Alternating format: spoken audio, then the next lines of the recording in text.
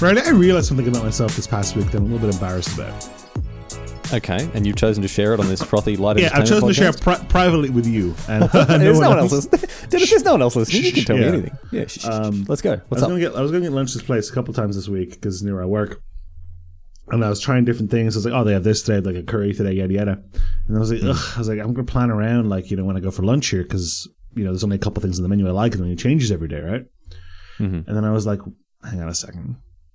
There's a deli counter here. They have chicken fillet rolls. Yeah. And at that point I realized I think I could happily eat a chicken fillet roll for lunch every single day, and I don't think I would ever get sick of it. So, and this is something you're embarrassed by? Well, I'm not embarrassed, Dennis, but like, this is something to celebrate. This is something. This is wonderful. I've unlocked an efficiency in my life. Exactly. Like last year, when was it? 2020, when the pandemic hit, right? I piled on a couple of kgs, I'll admit it. And I realized when I was getting a bit soft around the edges, I need to drop it, right? So I cut a lot of stuff out of my diet, right? And I wasn't like going super hard. I was just trying to, like, in a very literal sense, trim the fat. Yeah. And I started eating a healthier breakfast food. That was a big thing, right? Because otherwise I have buttery toast or, having sugary, whatever. So I started eating plain bran flakes. Mm-hmm. And Dennis, it's been 2 years. And I've eaten bran flakes probably 90% of every morning I've woken up. I've eaten bran flakes, and I just can't get enough. I don't like it's. I'm not like, this is just the best. You're not weeping. You're not weeping into the bran flakes.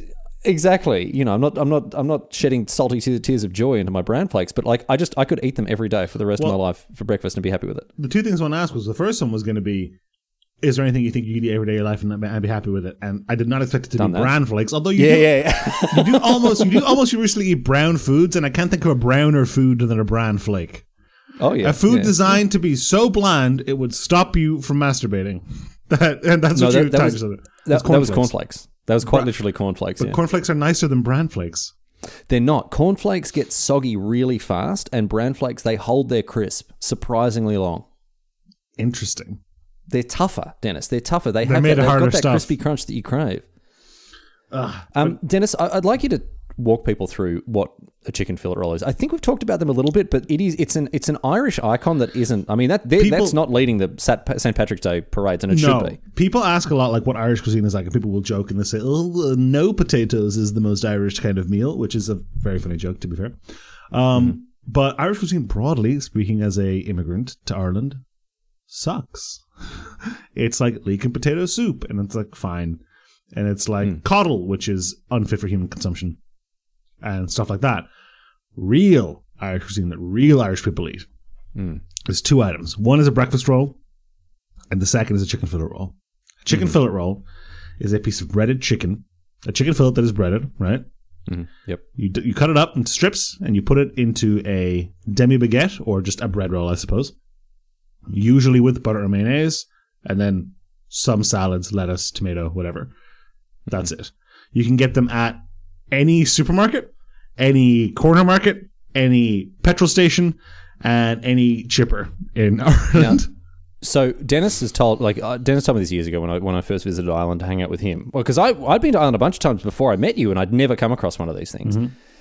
And you were just describing the perfect food to me. And you're like, you can get them anywhere. Petrol station. I'm like, all right, okay, very funny. And you're like, no, seriously, you can get them at petrol stations. I'm like, so I can go in and get like, fill up the car with unleaded, grab an overpriced drink from the fridge, an oil filter, and then you get a chicken fillet roll. Correct.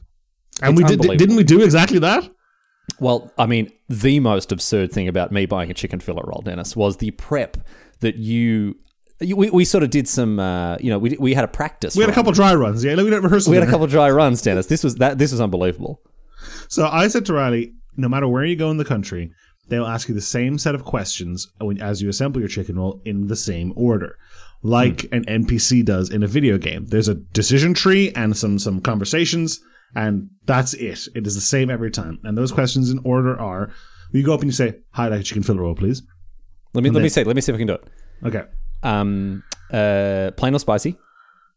Earlier. No. Brown or white? Brown or white? For the bread roll, correct. White or brown? For the bread roll, first one. Yep. White or brown? Plain or spicy? What kind of chicken? Occasionally they will have southern fried. Think of that as like DLC in a video game. Yeah, DLC. Yep. Butter mayo? For the sauce and the chicken So roll.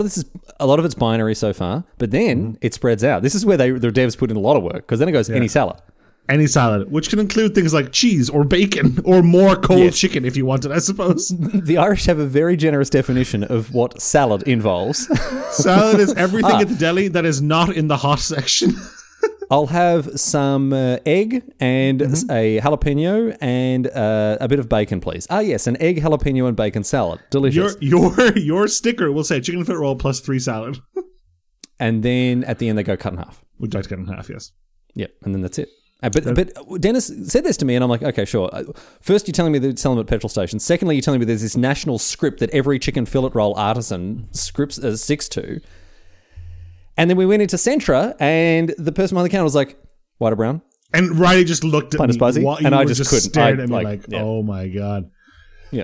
But no, they are an Oblivion NPC dialogue. It was just, it was wild. They're like, butter or mayo? And you're like, do you have taco sauce? And their face scrunches into that thing when they're mad at you. And then they ran out from behind the counter, swinging wildly out with a broom. Why won't you die? Oh, man. I miss having chicken fillet rolls, dude. Like, it is... I think if they were available here in Australia, anywhere that I went out, any time that I needed a meal anywhere, I'd just be like chicken fillet roll. Like, I'm not going to go into a cafe or restaurant and pay $20 for some, artisanal smashed tomato. They're in high demand because they're usually not available until like 10:30 or 11, and then by 2 o'clock they're all gone. And they're gone. They do batches, yeah. Well, no, remember, I was at your place and it was like 3 we or weren't something? like dinner hungry, but we were like, we need to eat. And I was like, let's get a chicken fillet roll. And you're like, oh, sweet summer child. I'm like, what? We can go. And you're like, no. The time for that has passed. Now, larger places like a big supermarket will have them all day long. And Riley, here's the real killer, which is that corner shops in the city centre will have them 24 hours a day. Of course. I mean, 2 a.m. post-club chicken roll. Oh. And the thing is, they're so cheap as well. Yeah, they're cheap. They're like €3, €3.50, €4. Yeah, I mean, I felt hard done by when we went to Scarborough Fair, and I had to pay $6.50 because it was so expensive. Like this is a fancy. This is where they're selling like cheeses that are so moldy they could walk off the shelves themselves. Right, that's how fancy this place is. You go like the frozen pizzas there in some like fancy restaurants you can watch them prepare your meal. This place is so fancy. There's a bloke in a parka in the freezer preparing the frozen pizzas as he's boxing and he just chucks it into a freezer. That's exactly what's happening. There is a Donnybrook Fair in a different location that when you go to get a breakfast roll, for those who don't know, is roughly the same structure as a chicken roll, except instead of chicken and things like that, you get sausage, bacon, eggs, etc. Yes, pudding often. Breakfast foods.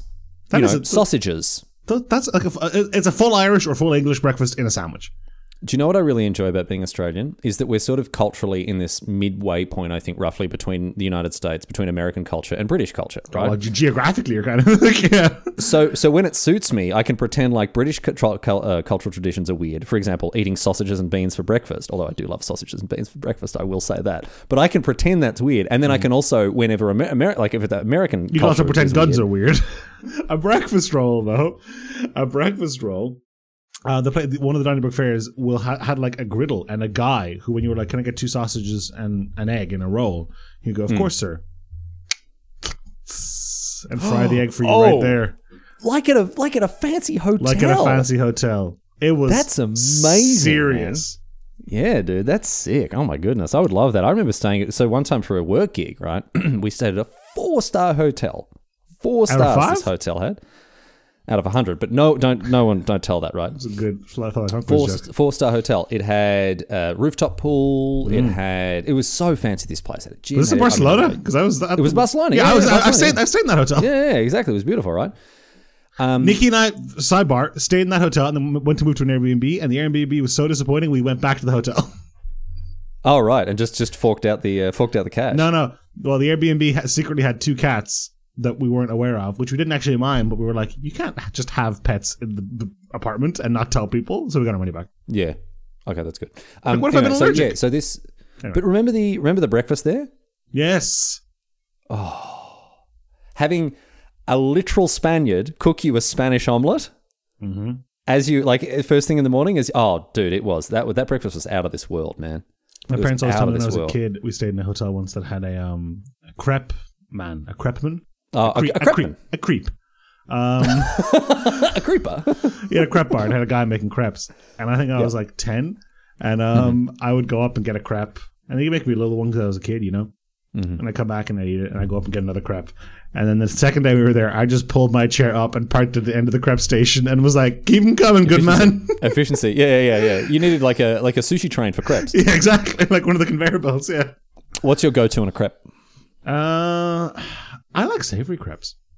I was going to say, I love a savory crepe. I love a savory. If it has to be sweet, I'll take lemon and sugar. But that's a very Irish crepe. Lemon and sugar. That's an Irish crepes. Cheese and chives is my go-to. So, crepes. When people here make pancakes, they almost exclusively make crepes. They never make thick pan American pancakes. Like a buttermilk pancake, like you get at like IHOP or whatever. Yeah, they make when also IHOP. Very much not the I there. I've looked this up many times. The International Festival of Pancakes does have locations in other countries. What, Canada? There's one in Toronto, no, so it's like the World Series now. It's very weird. Hang on, locations. Here we go. Have we got another Harvey Norman on our hands here? No. I remember seeing this. Oh my god. So Harvey Norman, for those of you who don't know, is an Australian domestic goods retailer, right? So you can go and buy white goods, you can buy kitchen appliances, they've got couches, they've got all sorts of stuff, right? It's where I bought a copy of Knights of the Old Republic 2 for $110 when it first came out. Mm-hmm. And then one time, Dennis picked me up from the airport. The first time you'd come to Ireland to visit me. And then we drove to, I think the only thing, we couldn't get a chicken fillet roll, so we had to go to 1 a.m. KFC, which was really not good. The only time I've ever had good KFC was in the Czech Republic. Wasn't in Ireland. We went to KFC. I was there for that too. But we got, you bought me it. But we got out of the car. In like this business like industrial, park. Yeah, business park, an industrial estate. They've got like, all the, it's the sort of place like, I've got to furnish a home. I'll go here and they'll have everything I need. And across the road was a Harvey Norman. And I was like, did I get off in Dublin or Dubbo? What is going on? You were living in a simulation. And if you go to the Harvey Norman website, it's like available in 118 locations across Australia and 3 in Ireland. And that's it. No, but then Dennis, you've forgotten the third part of this story. What was the third part? Or the third country that's involved. Do you remember when I was looking, because I can't remember where I was looking, but I went on the Harvey Norman website, and it was like, because I went to harveynorman.com.au when I was living in the UK. This Harvey Norman is, for Americans listening, Harvey Norman is Best Buy. It's not Best Buy. No. It sells like couches and stuff. It's more like Home Depot, I guess, then? No, because it doesn't sell tools. It sells like, it sells furniture. It sells furniture. But also, and like you can buy a PlayStation 5 there, yeah. Yes, also, yeah. Anyway. I wouldn't. It's very overpriced. But then the third country that they have outlets, Dennis, I told you this. Do you not remember? Is it Scotland? No. It's Croatia. Oh, you're right. You're right. Yeah, it is Harvey Norman in Croatia. Yeah. I must be involved in some capacity, right? You must be involved in some way. Your best mate's Australian. You're from Croatia and you live in Ireland. Like, that's where all Harvey Norman... mate, are you Harvey Norman? Harvey Normanovic, perhaps, yes. I have found the countries that have IHOPs, Riley. First of all, can you guess how many IHOPs there are? I gave it away by saying that. It's 1,600 IHOPs. 1,600 IHOPs, that's a lot. In 50 states and District of Columbia, as well as Bahrain, Canada, Dubai, Guatemala, Kuwait, Mexico, Puerto Rico, Saudi Arabia, the Philippines, and the Virgin Islands. Weird spread. So Middle East... parts of Latin America and then randomly Southeast Asia. Latin America and Central America, proximity, right, to the U.S. I mean, that's just U.S. imperialism throughout the Western Hemisphere. I mean, Dennis, that's a tale as old as time. Dubai and Saudi Arabia, probably just American businessmen. Or airports. Yes, or airports. Philippines is an odd one. No. Let's just do the same thing, I guess, yeah. No. Dennis, would you like to guess which country the Philippines was a colonial possession of for a very long time in its history? Is this the United States of America? The United States of America. Yeah. People forget that the United States was literally an empire for a while. Yeah, they dipped their toe. But sorry, what I was going to say was crepes. So we here have Pancake Tuesday, right before Lent, where you make pancakes, and everyone here makes crepes. And Irish people will typically have lemon and sugar in their crepe, like you suggested. Yep. Or something like Nutella in a crepe. No, I don't like Nutella in a crepe. I have, when we first had crepes, I had a rude awakening because I moved in with Nikki and I wasn't with my parents anymore. And I was like, oh, let's make pancakes, Pancake Tuesday. And she was like, cool. So what do you want? And I was like, oh, the nut paste. And Nikki was like, what? And I was like, the nut paste. The nut paste. You know, that paste, what comes from nuts. That paste, what comes from nut. Nikki's like, I can't help you there. We need to have a serious discussion. And I was like, what do you mean? And I was like, oh, this is like a Yugoslavian thing. This is not a a universal thing. Yeah, So what I grew up having in pancakes is you take a bunch of walnuts, right? You grind them into like a fine powder. Okay. You put some sugar in it, a little bit of hot milk, and some cognac, and it becomes this delicious paste. That you walnut butter. Pretty much walnut butter with some Hennessy. Yeah. And your parents are just giving this to you as a 5-year-old in crepes? Yeah? It's great. I mean, it does. I don't know what cognac tastes like, but the rest of it sounds pretty good. And when I say cognac, it's like when you. I know what you're talking about. Like would you eat chicken that was cooked in wine? I guess I'm not. I mean, I wouldn't. You wouldn't choose I try to to avoid it, but I wouldn't choose to. But I wouldn't. Like, well, there's also usually no actual alcohol in that. That's different. But my father will eat crepes with full of cottage cheese. Oh, I really don't like cottage cheese. With other cheese on top, and then he'll bake it in the oven. He's having a bloody Quattro Formaggio on a and I'm like, crepe. dude, this is rotten. And he's like, no, it's so good. It's hearty, good for the soul. Good for the soul, yeah. Oh, no, thank you. Yeah, no, so in summary, chicken roll, eat every day, no problem. Cottage cheese, crepe, never. Yeah, no, I don't think so. Australia just doesn't have anything like that, man. I wish we did. I wish you could go to, the... Well, in Europe, it's like kebabs, right? Like kebabs, you can get any... Ireland has that too. You can get it any other day.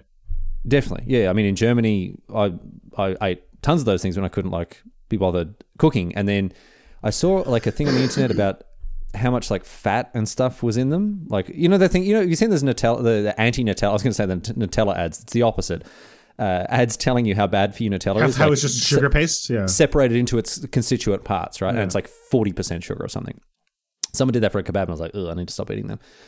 But Australia just doesn't, we got souvlakis, right? There's a sizable Greek contingent in our food, generally speaking. But the thing is, Australia's very heavy. There's not really Australian cuisine. It's very heavily influenced by foreign cuisines, foreign culture. Big lot of Asian food in Australia. That sort of thing. Some Asian food, but then it isn't mostly a lot of British food. If British people had the weather to barbecue all the time. That's true, but what I'm saying is, there's no I'll get I guess you could technically go and get a kebab. There are kebab shops, you get a souvlaki, whatever else. But there's no chicken fillet roll. There's nothing ubiquitous. Analog. No, there's nothing that's just get this. You know what I mean? I don't think I've ever seen anywhere that has as much ubiquity as chicken fillet rolls in Ireland, especially considering how no one knows about it. That's one thing I find really weird, because of all the cultural appropriation that goes on around the world, right? Irish cultural appropriation is particularly egregious. It's so bad. Irish pubs should serve chicken fillet rolls in New York or whatever. But it's the opposite of Foster's. It's Australian for beer. People in Australia don't drink Foster's, right? But it's this thing that around the world in Australian pubs it's served, and that's nonsense. But Irish pubs, do they even have Tato chips, Dennis? Yes, they do. They do? They do. No, but Irish. I'm going to check the Irish pubs here in Australia and see if they serve them. I bet they don't. In Ireland, of course they do. Yeah. Well, of course they do in Ireland. I mean, they're growing trees in Ireland. You can't leave your There's a theme park, although they are losing the license to that theme park. Tato, for those not knowing, is a brand of potato chips in Ireland that everyone loves. Dennis gave me this, taste these. They're the best chips you ever had. And I'm like, just chips. Full disclosure, I don't love them. I think they're fine. They're not I prefer a hunky dory, for example. Was it not you who was it? Was it Jeff? Well, I said you should try. Well, maybe it was Jeff from the country. That's very likely. No. But an Irish person was claiming to me that I'll never want another chip after I've had a Tato. That would have been Jeff more than likely. That would have been because they're not even my favorite crisps, but they're not that they good are at all. A thing. But it's this sort of Irish culture in inverted commas is all shamrocks and leprechauns and getting pissed out your head. When in reality, it's eating a chicken roll at a rainy bus stop before cultures in tracksuits. Eating chicken fillet rolls. Yeah, that's real Irish culture, dude. That's real Irish culture, man. I don't know. Anyway, I'm sorry, Dennis. I'm sorry. As part of the non-Irish rest of the world, I'm sorry for what we've done to your culture. It's not the non-aligned movement. As part of the non-aligned movement, yes. It's me, North Korea. And Tito. Exactly, yeah.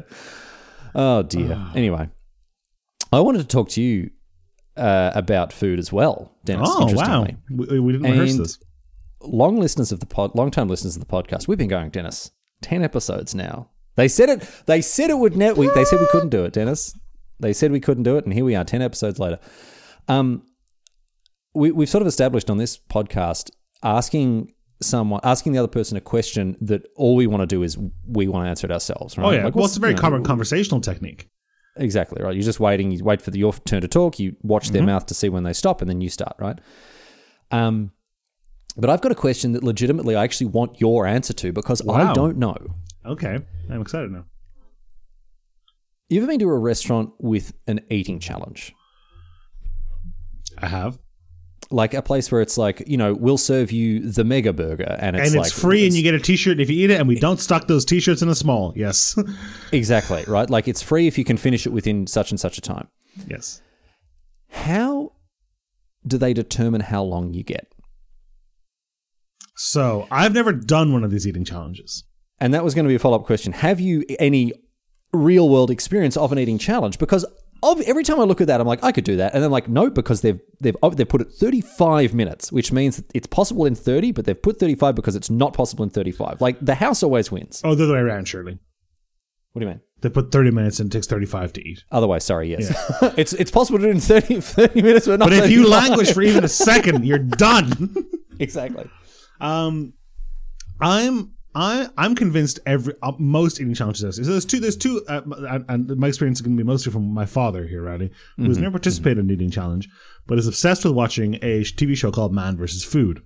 Yes, of course, I've heard it. I've never seen it, but I've heard it's of it. It's a touring show where he goes to different restaurants, but at the end of every episode there's an eating challenge. Eating challenges always come on two axes.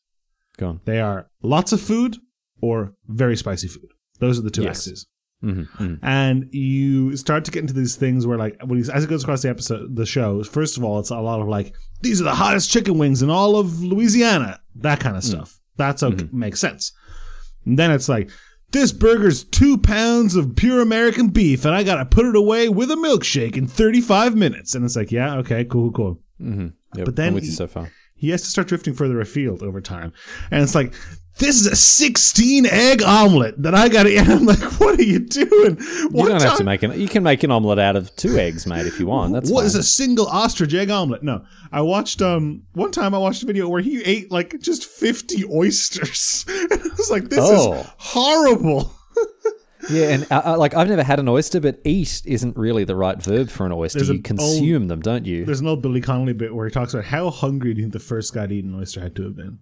To pick up a rock on a beach full of snot and be like, maybe. All right. Yeah, it's like the Bill Watterson, the Calvin and Hobbes joke. Who was the first guy that squeezed a cow's udder and was like, yep, put that in my breakfast cereal. Put that on my bran flakes. Don't want to get too feisty. Exactly. But I've tried one eating challenge ever. Oh, how'd it go? I did the Hot Ones challenge. Okay. Yeah, well, this is slightly different, right? Because you want volume, right? Because I'm talking about volume, but yeah, how was the Hot Ones challenge for you? I don't love spicy food. I love buffalo wings, but like we talked about with Nutella, buffalo sauce is absolute favorite condiment of all time. Buffalo sauce, like we talked about this because with Nutella just now, buffalo sauce. The recipe is 50% Frank's Red Hot, 50% melted butter. That's the constituent parts of buffalo sauce. They're very upfront about it. And naturally, hot sauce is great, and butter usually makes food better. So great. They've really nailed it. And then we tried this thing, and it turns out for those who haven't watched Hot Ones, I'm sure you have heard of it. It's a YouTube show where celebrities do interviews and they eat progressively hotter wings. But you can buy the kit of the sauces they use and do it at home, which we did. And now I've hijacked your topic. I'm sorry, but whatever. We had to go to a place that serves wings and be like, hey, can we get 50? It was me, Steve, Nick, and Jeff. Can we get 50 plain chicken wings? And the guy's like, okay, so just buffalo sauce. And I was like, no, just like plain. you need to listen to what I ordered again, okay? Yeah, I didn't understand. And he was like, sauce on the side? And I was like, if you want, but I have sauce at home, I'm going to put on them. I just want some wings. I just don't want to have to fry 50 wings in my house. Yep. And he was like, cool. And he didn't understand what we were doing. This guy just thought we were the whitest, most boring people in the world. Because he handed me the bag of wings at the end, and a pained look came across his face, and he went, yeah. And he went, ketchup? And I was like, no. Yeah. It's like, no, we've got a really hot sauce at home. It's mayonnaise, all right? Now, we've got to pick up our order at IKEA before we get back. We have salt Come on, Nikki, and let's pepper. get back to the car and put the red hot chili peppers on as we drive. But we tried it, and sauces 1 through 4, pretty tasty hot sauces. Sauces 5 through 8, really terrible and horrible. Sauces 9 and 10, a fait accompli at that stage. You just sprint to the finish. Wouldn't recommend. Yeah, of course. I've never tried a volume eating challenge, but I, like you, share your hubris. I'm convinced I could do it. I always look at it, but the thing is, it's not. So it's the time that gets you usually. But no, it's not. It's not. It's nothing to do with the food at all, right? It's the only reason I don't try it is because I know it's rigged. You're thinking about like a casino. I'm thinking about it in terms of they wouldn't give away this stuff for free, right? They wouldn't put that up there unless they knew for a certainty you weren't going to be able to do it. Either it would be too much food or not enough time. Well, here's the thing, Riley. The markup on specific foods can be very high. So Sure. Even if it's like $40 but free if you finish it, or $30 but free if you finish it, it probably only costs them like $10. And they're paying for the photo and the tweet and the hubbub in the restaurant. Yes, but what I'm saying is, Dennis, it can't be an easy eating challenge. No, of course not. Most people have to fail it. It depends. It depends on there can be eating challenges where you want 1 in 100 people to finish it. There can be eating challenges where you want 3 people ever to finish it, and there can be eating challenges where it takes up or about a third of people to finish it. I've seen all those. I suppose, it depends. But still, it's a majority of people. Okay, here's my question then, right? This is what I really want to get into. How do they find out what that number is? How do they range find? Do they take a guess? Do they test it with the staff? I think they test it with the staff, and then they pilot program it and change it over time. And they have to make fine tuning adjustments. I think so. Like this would be something that's under constant review in the restaurant. They're saying, well, hey, listen, we want one in 4 people to complete this. We're looking at 1 in 3 almost. We're trending, yeah. We're trending down. It's terrible. We'll never financially recover from this, right? I like you am convinced that many eating challenges that are just based on volume, like eat 12 of our sliders or whatever, right? That I could do. It's usually something like that, yeah. But the thing that convinces me that I can't do this in reality, and the reality check, is I think about the last time I went to a buffet or to a Fogo de Chao. Yeah. Like when Nick and I were in Vegas for honeymoon, we went to the Bacchanal in Caesars, which is like I would have, yeah. It's I've heard tell of this place, and I would very much like to try it one day. I think it's one of the largest buffets in the world. It's dizzying, like, and it's not like crappy food and like Bambarees. It's like a bunch of different chefs, and it's broken up by regions of the world. So there is Dennis, you'll never guess why I didn't try it when I went to Vegas. It's because it's like $80. It's like $80, and I could I could just go to Wendy's and get 4 for $4 or whatever. But yeah, go on. Yeah, but we did it for the experience. I've been there once with Jeff as well, once for work prior. And you go in and you're like, I'm going to eat so much food. Oh my God. The dessert section of the Bacchanal is the size of a normal buffet alone. And you're like, oh, and you eat a plate and a half of food and you're like, I'm full. What am I supposed to do? I don't want to. Yeah, exactly. And it is one of those things, your eyes begin to stomach. Megan and I used to enjoy going in Glasgow to a place called Cooking Indies World Buffet, right? And this place... There's a place in Dublin very similar called Global Buffet that is... Yeah, exactly. It had pizza and curry, and it had Chinese food, sushi, and it had just... Exactly. And all that... just all that sort of stuff. You get fish and chips in it, right? And every time, like, goddamn, I'm going to destroy this place. And you go in, and like, a plate and a half in, and you couldn't eat the pizza. You cannot eat the pizza. Because it just fills you up, right? You have to focus on the smaller bits and pieces. And it's wild. It's so disappointing as well. But oh man, I got to tell you, I went to an all-you-can-eat buffet one time with Frank Karsten, your friend and mine. Mm-hmm. So Frank Karsten, who has a doctorate in mathematics, I believe, very mathematically minded man. Like pure mathematics as well, not that nonsense apply. Like not. It's all in the. He's working with imaginary numbers, complex numbers, silly numbers, all sorts of stuff. He sat down and calculated what did he do? He calculated like the optimal way to eat at a buffet to get in terms of caloric intake versus time spent there versus like he was trying to establish like an algorithm or something. Yeah. For the optimal way to approach an all-you-can-eat buffet, right? Another thing, my favorite thing that Frank ever did in terms of like trying to, quantify things that shouldn't be quantified was a time that because we used to work with him, we were late to work because we missed a train. Mm-hmm. And he attempted to quantify whose fault in percentages it was that you'd missed the train. That we'd missed the train. So like Ryder took too long putting his shoes on, Eduardo stopped to get a snack at a vending machine, and then he would try to assign point values to that. And it was things like, because Eduardo stopped to get the thing at the vending machine, right? By the time he'd finished, we had people there that also wanted to drop into the newsagents across the road because they decided they want a bottle of water there. But that wouldn't have happened if Eduardo hadn't stopped, so Eduardo takes responsibility for that? Exactly. And because I went back up to my room to get my jumper, Corbin decided that he had enough time to, call his wife, which then, and all that sort of stuff. And at the end of it, by the time we got the next train, Frank was like, all right, it's 7% Riley's fault. It's 14% Eduardo's fault, right? It's like 3% Corbin's fault. I'm like, there's no way it's 3% Corbin's fault because he took a lot. It's like, yeah, but his fault is contingent upon yours, so you bear a percentage or a proportion of Corbin's lateness as well, because you caused. I was like, this is, but I mean, you can't use the man with the numbers. You can't argue with Dr. Frank. The other thing is that arguably only the last person matters, because we would have got there had we. Yeah, but then they'll make the argument that they wouldn't have done their thing if it hadn't been, But they had the information of they knew how close they were to the train time. Yeah. Listen, Dennis, if get you want to take get him in here. If you want to take up an argument that I think started about 6 years ago, I bet you're telling me Frank wouldn't flip back through a notebook and be like, "All right, here it is." he'd get the abacus back out and be like, "Right, okay, well, we can revisit these numbers with this new information, Dennis." Yeah. I would love to get Frank on the case when it comes to... I tell you what, put him in charge of a restaurant and you would have the most minutely... This most ruthlessly optimized eating challenges. We only serve chicken nuggets and rice. Because... I mean, not just in terms of caloric intake, but like he would... You were saying like, it can be a marketing tool sometimes because they're paying for the tweet or the photo, that sort of stuff.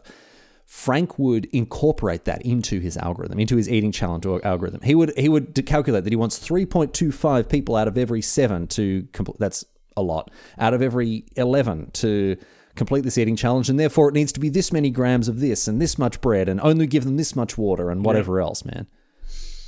Numbers. I can't approach my life like that, man. There are documentaries you can watch, people who try and like beat buffets, and I think the number of plates you have to eat is like 11 or something.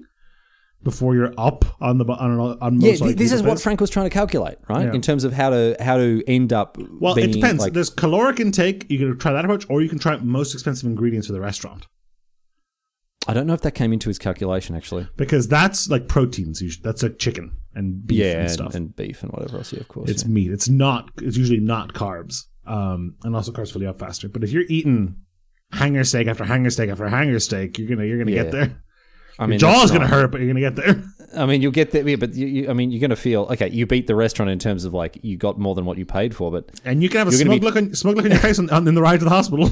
Dennis, you're going to be paying a very different cost later on. Exactly right, Yeah, you're going to pay the pipe one way or the other. Do you like buffets, generally speaking? I always think I will, and then I never do. Yeah. It's one of those, it's like organizing to go to a live music concert. You really look forward to it until like you have to actually go to it. You don't like live music concerts? Something changed, man. I used to love going to live music, and then Jordan actually might be you're old. I never considered that. It might be. Did you not consider that? I'm old.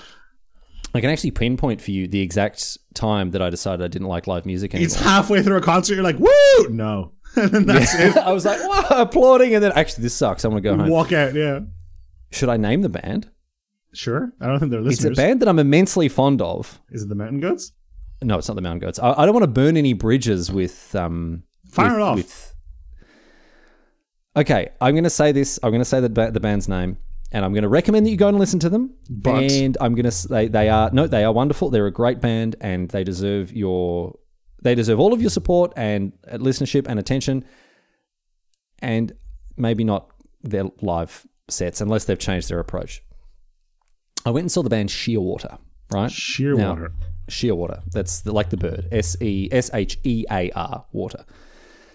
They're really good. They're really, really good, right? They used to have Will Sheff in them from Ockerville River. He left, but they're still fantastic, right? But I went and saw them play in Berlin when I lived there many years ago. And they just played new songs. Ooh, that sucks. Like they had a new album that wasn't out yet, so we couldn't listen to it. And that's the worst. Play some new songs, and I'm like, all right, okay, I'll listen to a couple of new songs, fine. But I want the hits. Like, please play the hits.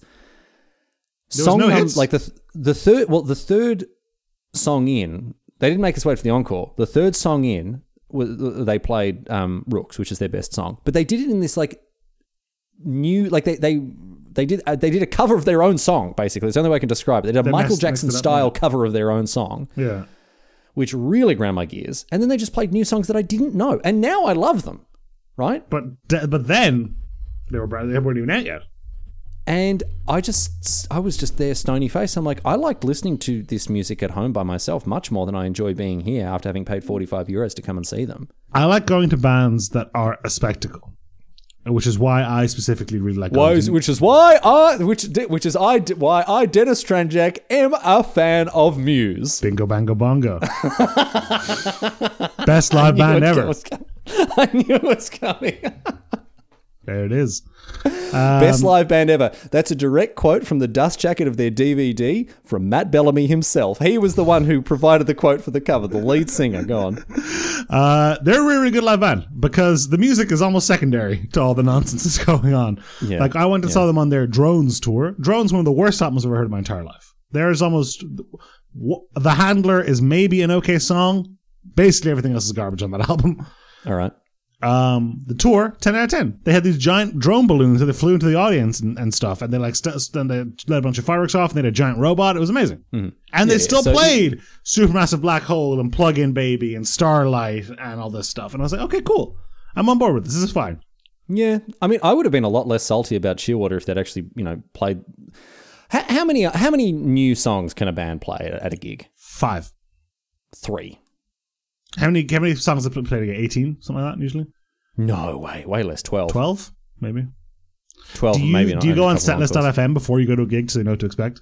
No. I never used to, although I always used to try to snag the setlist. I got some setlists. I got a Mountain Goat setlist. That's cool. I've followed the Mountain Goats around, man. Yeah? I'm gonna rephrase. Seeing as John Danielle follows me on Twitter, which is still something I just cannot process, I'm gonna rephrase that. I didn't follow the Mountain Goats around. I would check your Twitter after this to see if you still have your down one follower. Yeah, or down one follower and up one block as well. Yeah.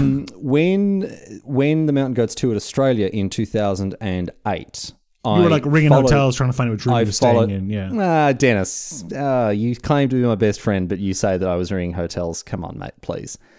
I followed them around the country and didn't book any accommodation anywhere. Did you sleep in your car?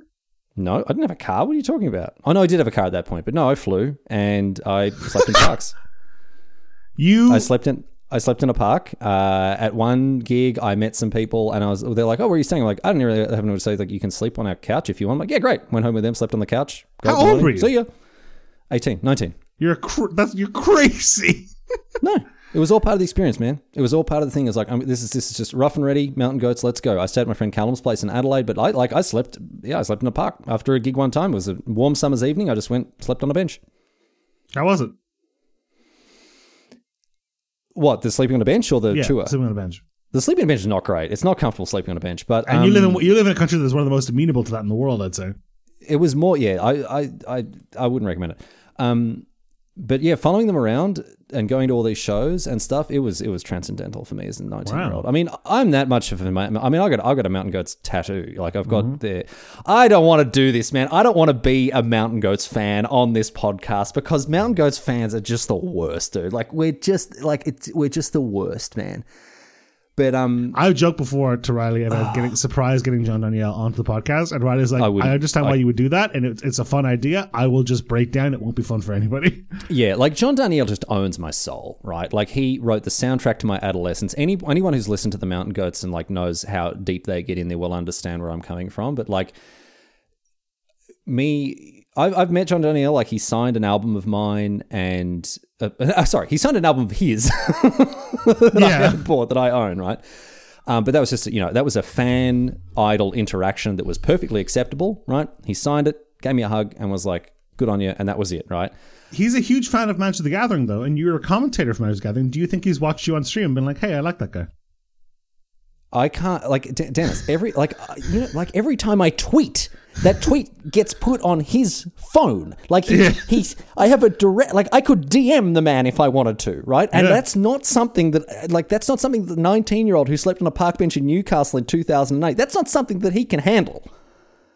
So you're saying I gotta clip this and send it to him, is what I'm getting? I'm telling you that if you get John Danielle on the podcast, I mean, you asked him on Twitter. You were like, "Oh, big fan, love to have you on the podcast one time." And he was like, "Sure, just let me know." And you came back to me and you're like, "Right, I've got great news. John Darnielle has agreed to be on the podcast." I'm like, "All right, have fun, because I can't have a conversation with John Darnielle.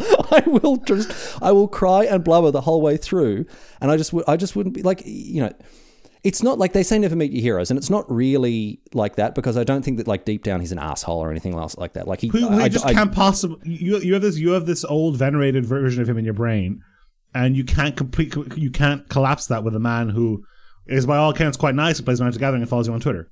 Yeah, I don't want to have a conversation with him about his latest Azorius control deck and what he thinks of the position of white cards in the meta. Like, I don't want to have to do that with a man who, again, has a sizable investment in like my very being. Like, it's yeah. Don't you think you owe it to him? Look, if he came to me and he's like, "Riley, there's nothing I want more than to play Commander with you," it'd just be a really interesting piece of media. Because on the one hand, like, it would be me going, "Oh, well, I guess I'll cast Lightning Bolt on your Birds of Paradise, John. What do you got to say about that?" Also, your music spoke to me on a level that I don't think any other artist before or since has ever managed to connect with me. And thank you for guiding me through those years. And I saw fit to carve it into my flesh as a result. Yeah, exactly right. Like, what happens if he sees the tattoo, man? He's like, "Yeah, I designed that. I will design that album cover. Now you got it. Ooh, that's a bit much." So no, I don't know. Even in the intervening years, right? Even in the more than a decade and a half since I would weep at Tallahassee, right?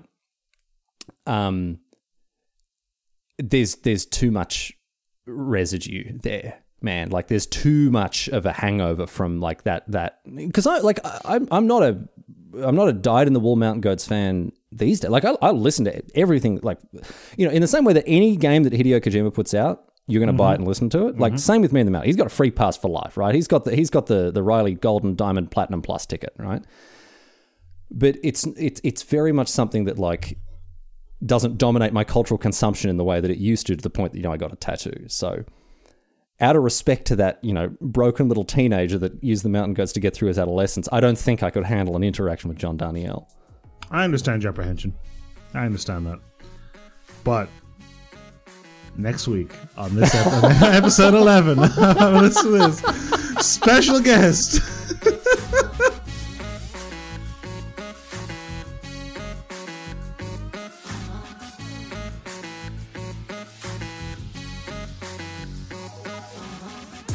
Thank you for listening to this episode of Have a Listen to This, your weekly dose of bite-sized nonsense with Riley Knight and Dennis Straniak. If you like the show, please tell your friends about it. If you didn't like it, I guess tell them anyway, but hopefully they download it and they like it. Or if they don't, those downloads show up just the same, to be honest. If you really like the show, you head to patreon.com/Have a Listen to This and support the show, get the show a little bit early, as well as some other exclusive perks, and, help us keep the lights and the mics on over here.